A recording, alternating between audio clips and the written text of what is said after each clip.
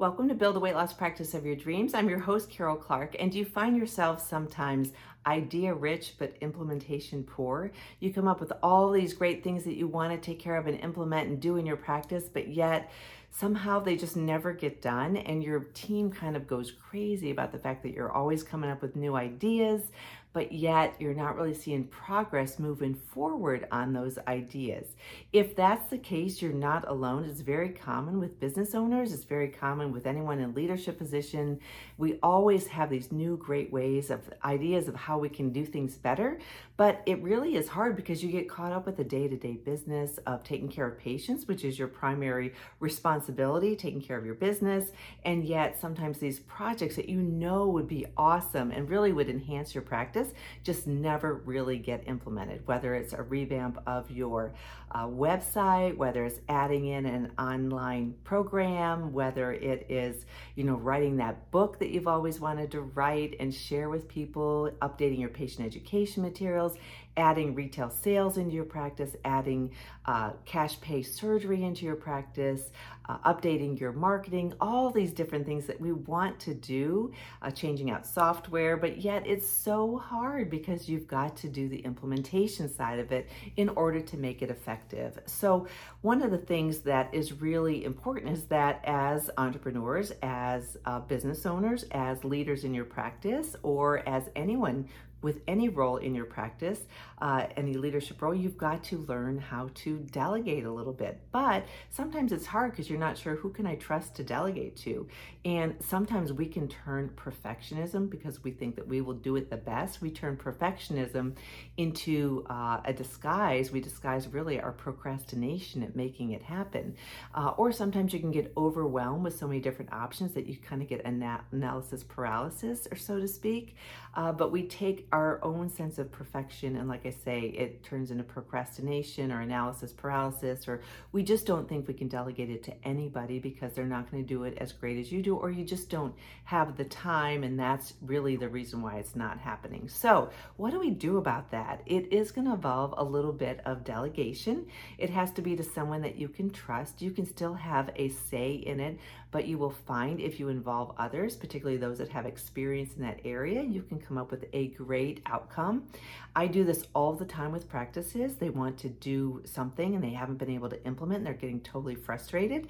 And so they'll reach out to me and I will create a blueprint with a set, here's everything to do. A lot of times the physicians get so comfortable that I just work with their teams. We make it all happen and I report back to them, or the team reports back to them as well. And it works out as a beautiful thing, but you just have to have somebody, and many of you have people in your practice who would be perfect for this. So you end up having to delegate. So the first thing that you have to do when you're doing this, and it's hard, I know, is to know the desired outcome and communicate exactly what your outcome is very specifically to the person who's going to take charge of it, the person or persons. So they need to know exactly what it is that you want implemented, what you see it envisioning, what are the numbers looking like in terms of finances, in terms of the cost, that sort of thing. You have to set some parameters for them. What sort of a budget is out there for this particular project? What are your expectations for your return on your investment? Set those parameters, your budget, time, resources, what can be lent to that, and what your expectations are. Be very specific about that. The more specific you are about that, the better the outcome is likely going to be. Then you want to have the right person on board to help take this and develop a plan. Have them test out the waters, have them create a plan, and then review that. See if it makes sense to you, if it's something that you can, that you agree with and that meets the criteria that you've set forth. Having a set plan makes all the difference in the world. It doesn't mean that it's not going to modify over time, but when you see exactly what needs to get done, whose responsibility is, what the deadline is, it helps you really gain much more of a sense of control. You have more control, and they also have more guidance and control, and you don't have to babysit the project the whole time. So you want to make sure that you're very specific about that. And even though that takes time, if you delegate that to them to create and then you just tweak it, it actually doesn't end up taking up a lot of your time. Provide any necessary training that people may need. If I'm helping someone implement a new social media campaign and they want to do it themselves, I have to train them. I have to train them on exactly what to do. If they want to add retail sales, we have to get trained on how to do that. If they want me to build out their e-store, we go ahead and do that, but we also need to train them on how to make a sale and how to process the sale, all that sort of thing. So they can take on as much or little responsibility depending on what that looks like for your particular team. You also want to establish checkpoints. How often are you going to be meeting and checking back in? Is it just a once a week update? Anything like that? That tends to be very sufficient for purposes of when I'm working with different practices. You want to track progress and provide feedback. If there's something that looks like it's going down a path that you're not really in total agreement with, then you need to be very verbal and upfront about that.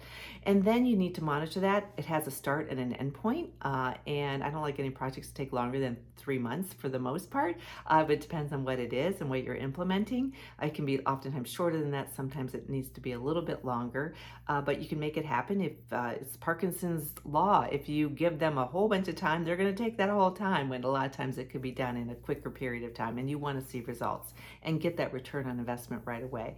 And then in the end, when everything's implemented, you want to celebrate the success. You want to make sure that they know that you appreciate the efforts and celebrate that. And then what you have is something that you've been wanting to do for a long time. It finally is implemented, and it's a great feeling for everybody involved. The more you do that you start out with one project, it starts to increase your momentum and your confidence in terms of being able to delegate to people in your practice, and you start to get projects checked off and done, which is a really great thing. So that's how you take some of these ideas and turn them into implementation. So I hope you found that helpful. If you have anything you want to talk about that's top of mind, reach out to me, Karol, Karol, at weightlosspracticebuilder.com.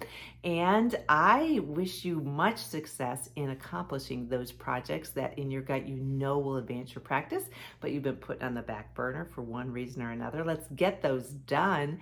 And I look forward to hearing some of your successes. Thanks so much and have a great day. Take care.